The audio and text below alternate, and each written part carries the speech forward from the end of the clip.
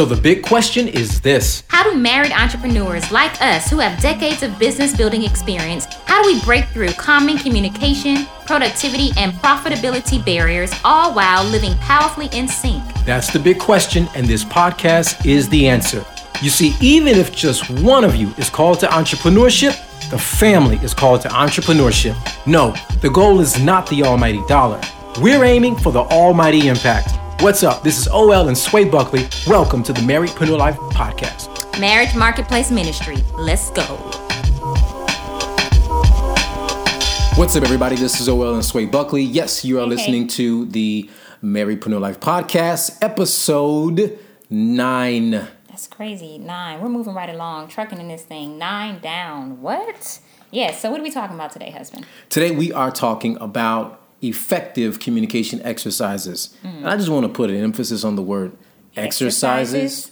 So it's not going to be something that you do once and then you no longer have to do it again, but you'll always be implementing these healthy habits. Exercises. Yep. Yeah. So this is really what we're talking about, how successful marriedpreneurs talk to one another. You know, this month we're talking about communication within marriage, within business, healthy habits and not so healthy habits, breaking old habits, rebuilding, all these things that are really needed to make sure that we are, as you're building and launching, growing your capacity in your business, that you're doing that without sacrificing the peace and the unity within your marriage. Absolutely. So these are effective communication exercises. Basically, this is how successful marriedpreneurs talk to one another. Yes. So here's the deal. All right, there's an issue with it. There's a challenge with it because poor communication makes marriage painful. Yeah. And it makes business extremely difficult. You ain't lying.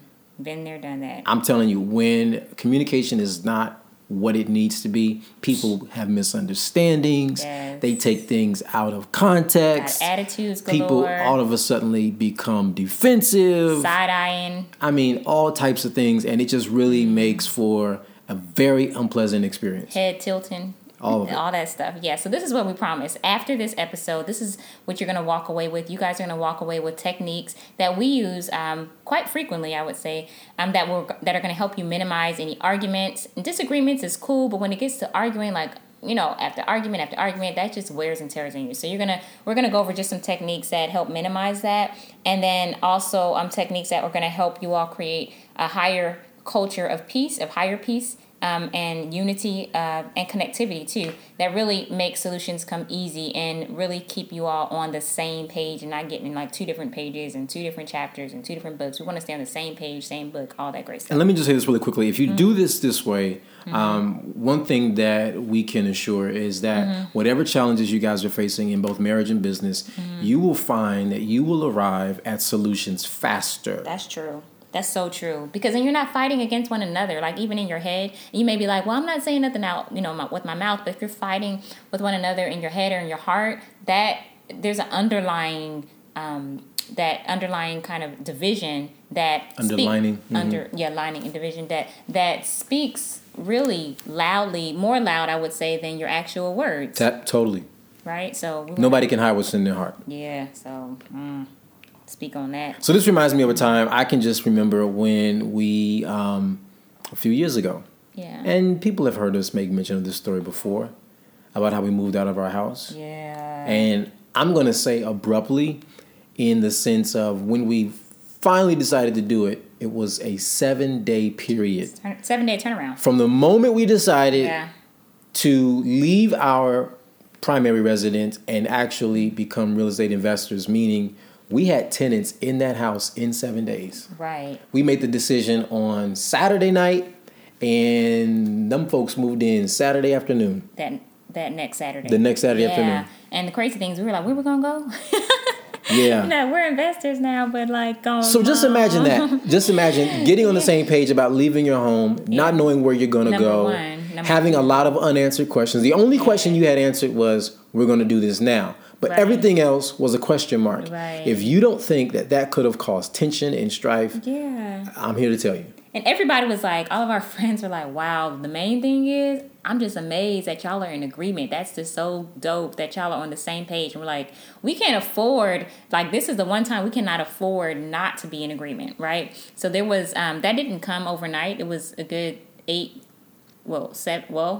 years in the making as far as marriage was concerned. I think at that time, 6 years. 6 years in the making. Yeah. And I think your point is we had exercises that Leading we were up to that. doing Yeah. that made that experience much easier. That really matured us over the years. And I think sometimes when you just constantly or intentionally working on a thing, it becomes easier for you to do it. And then sometimes you don't really break it down. Like, you don't really think about the steps. Well, you do this first, then you do this, then you do, you don't really think about that. Like, it really didn't dawn on us until people started saying, well, how do y'all do this? How do you stay on the same page? Like, that's a major move. That's a major thing. And, it wasn't like we were excited about it, but at the same time, we really weren't. There was a lot of uncertainty as far as like our next steps, but we knew we both were at peace about it. So, you can have peace with uncertainty, and that's that supernatural peace, Absolutely. But you can really jack that supernatural peace up with disagreements and strife. Totally.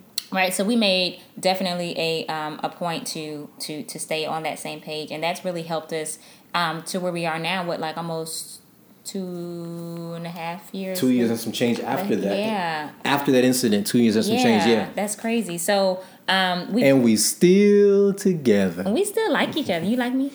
Absolutely. Okay, good, because I like you. So anyway, we want to just share just some things that we worked on leading even up to that major change, and even to where we are now. It's still the huge transition that we're working through, and I'm sure we'll share more as we continue on in each episode.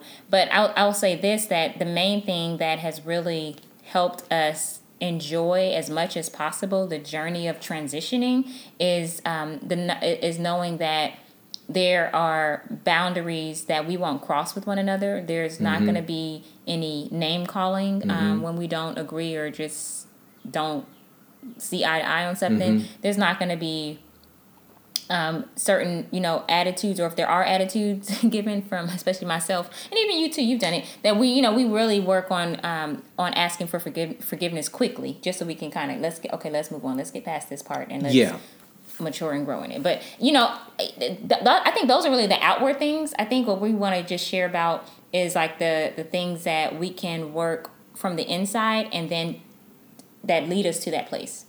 Yeah, can I say something really quick about the outward things? Yeah. 2 words. Words and tone. Words and tone. Words and tone. Hear me. Words and tone matter. You want to make sure that you are thinking about your words before you're saying them. And you want to make sure that you're not being having a knee-jerk reaction where your tone, because you could have the right word with the wrong tone. And then the whole thing is, you got to have words and tones. Both need to be in alignment. Yes, this is so good. I'm definitely being worked on in that area too, just making sure, because you can be right and be wrong at the same time. So, let's talk about this. The exercises, we can just jump right into it, I guess, right? Yeah, so like the first one, I think this is probably the most critical of them all. One of the most critical, at least, is the language of body language.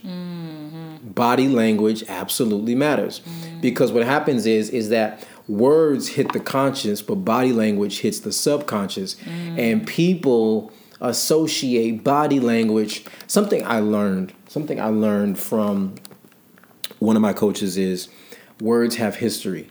So the words we use may mean one thing to us, but they mean something else to somebody else, depending on how that word was used. But body language also has history.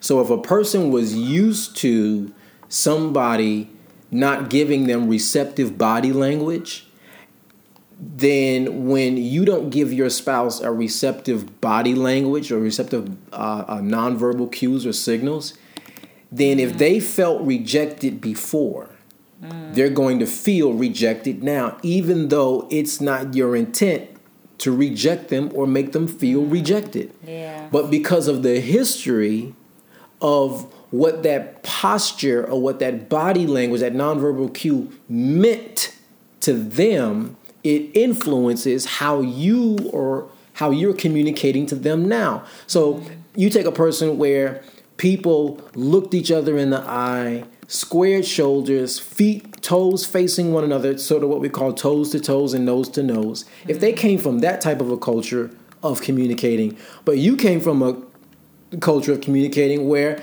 maybe people didn't always do that. Maybe they would talk to each other from different rooms. Right. Then for you, that's normal, but for the other person, that's not normal. Right. And they can define it in a way that says, hey, you're not giving me the courtesy or the respect that I need, even though that wasn't your intention. So the first one is the language of body language, because nonverbal cues send signals. Yes. We were talking about, quick story, we were talking about this earlier about driving in the car and how this really relates to us. You were about to share with me the story that you were going to share. Yeah, so like driving in the car. So we talked. And what ends up happening is generally speaking, I'm the one driving. So what happens is, obviously I have to pay attention to the roads. I'm not always able to give you the kind of eye contact for obvious reasons. I can't square my shoulders to you because we're both sitting in a car and I'm the one doing the driving.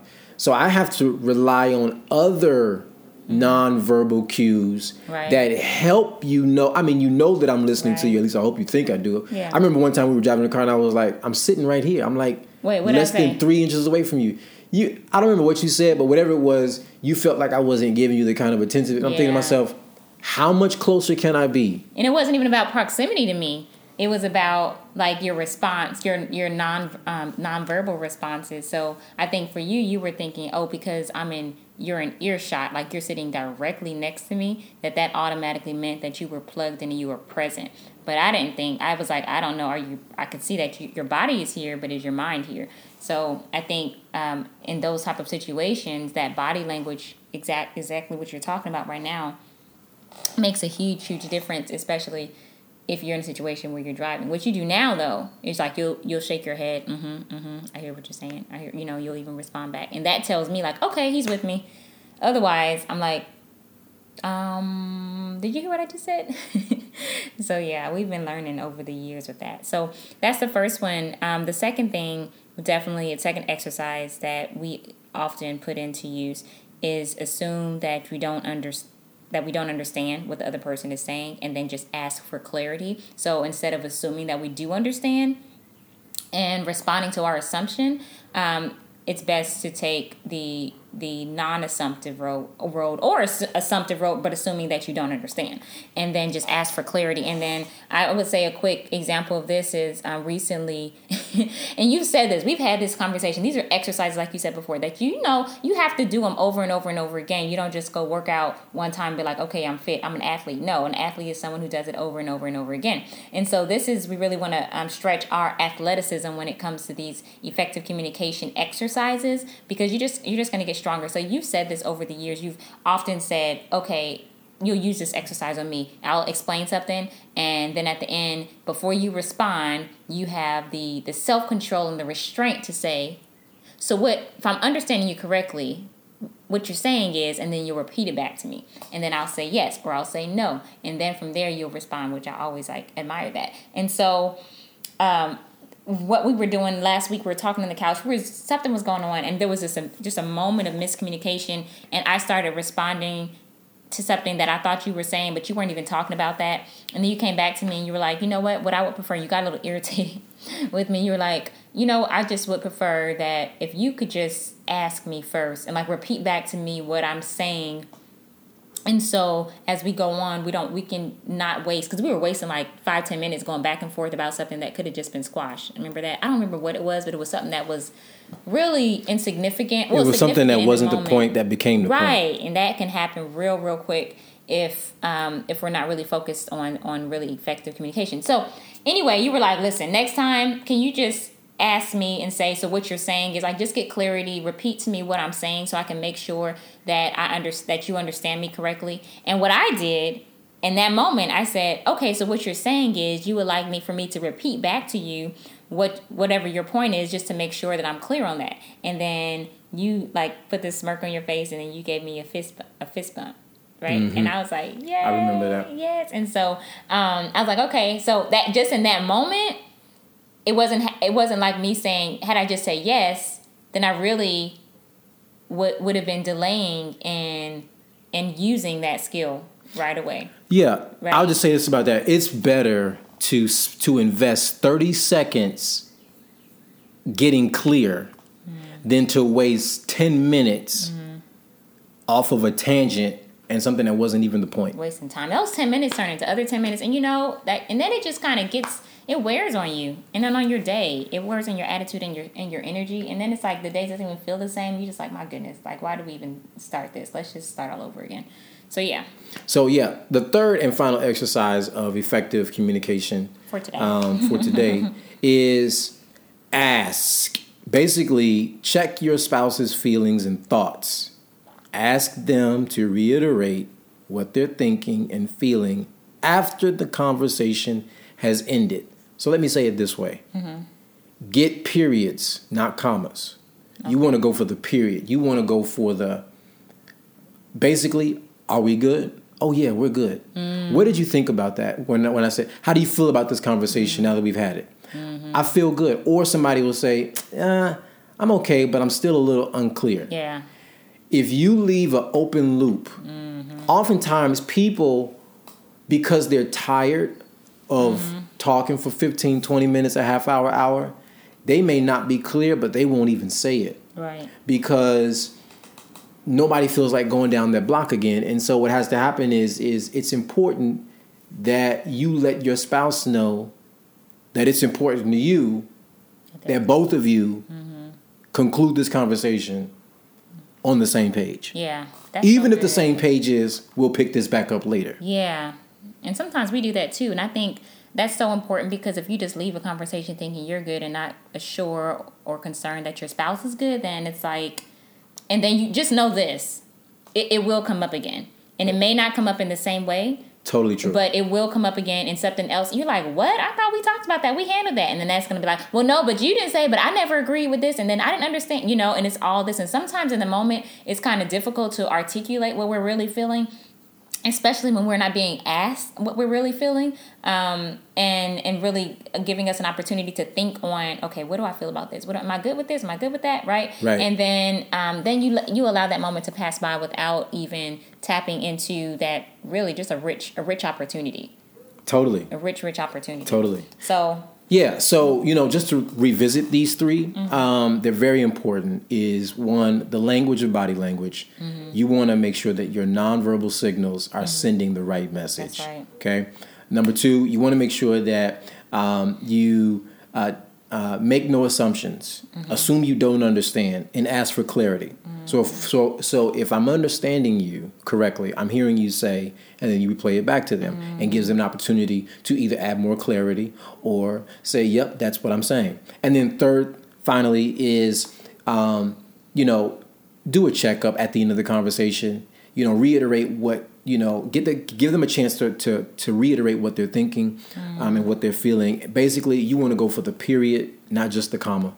That's good. Leave no open loops. That's good. Hopefully these exercises, although very simple, but yet effective, hopefully that you all will take a moment to implement them. And maybe you already are, and kudos to you if you are. But if not, I think these are a great place to start and just to continue to grow as you all are building that business and definitely building your marriage as well.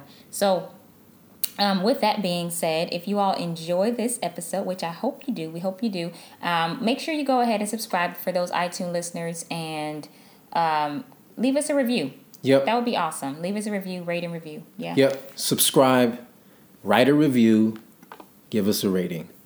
How about that? Hopefully it's a good one, though. Like all 5 stars, that would be great. That would be amazing. All right. Awesome. All right. See you in the next episode. Y'all have a good Peace. one. Peace out. Want more winning tips for your marriedpreneur life? If so, then go get your copy of our free Marriedpreneur Life Quick Start Guide. You can grab your free guide at M as in married, L as in life, quickstart.com. Inside this guide, you'll find our top 15 systems and processes that we've used to grow our multiple businesses as well as help countless marriedpreneurs kickstart and scale their vision to lead purposeful and profitable lives. We are marriedpreneurs living powerfully in sync and building amazing businesses that shape the future.